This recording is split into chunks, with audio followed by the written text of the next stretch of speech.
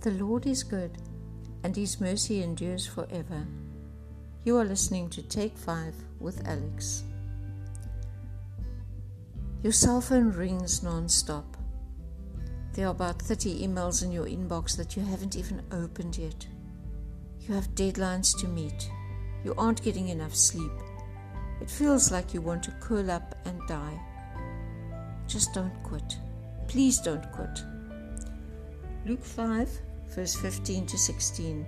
But now even more the report about him went abroad, and great crowds gathered to hear him and be healed of their infirmities. But he would withdraw to desolate places and pray. Jesus didn't always meet the demand. When people placed a demand on him and he was too tired, too worn out, he retreated. He went to a quiet place and he spent time with his Father. Genesis 2 verse 2. And on the seventh day God finished his work that he had done, and he rested on the seventh day from his work that he had done.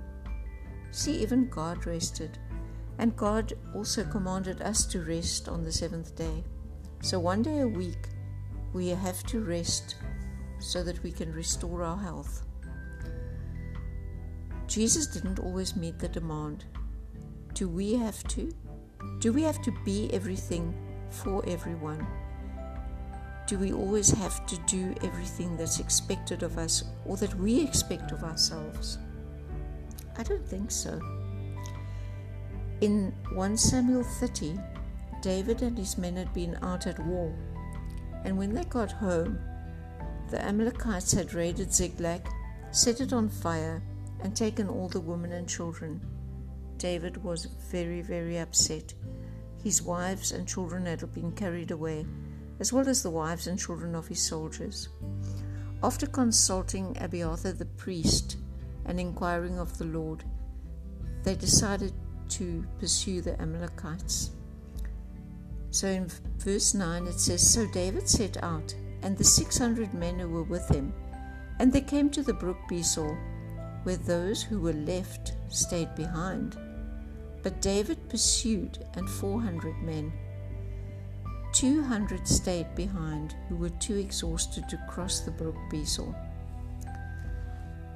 Then they recovered everything. In verse 20 says, David also captured all the flocks and herds, and the people drove the livestock before him and said, This is David's spoil.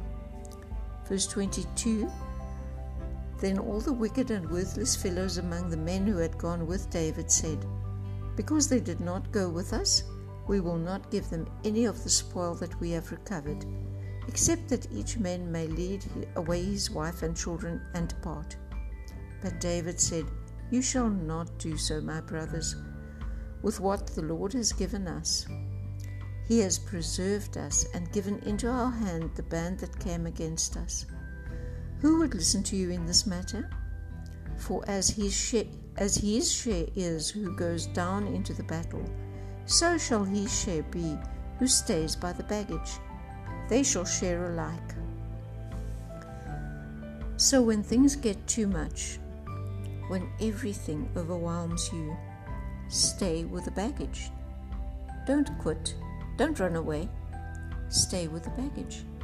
Prioritize.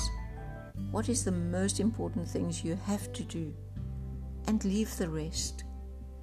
Here David's men were just too exhausted. They could not go further, and he let them stay with the baggage.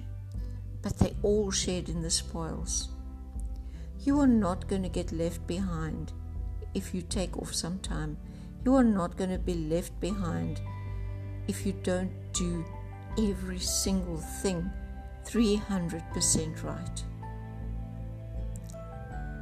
Being out of commission for a few days, being not on top of your game, being not the best there is really not the worst that can happen.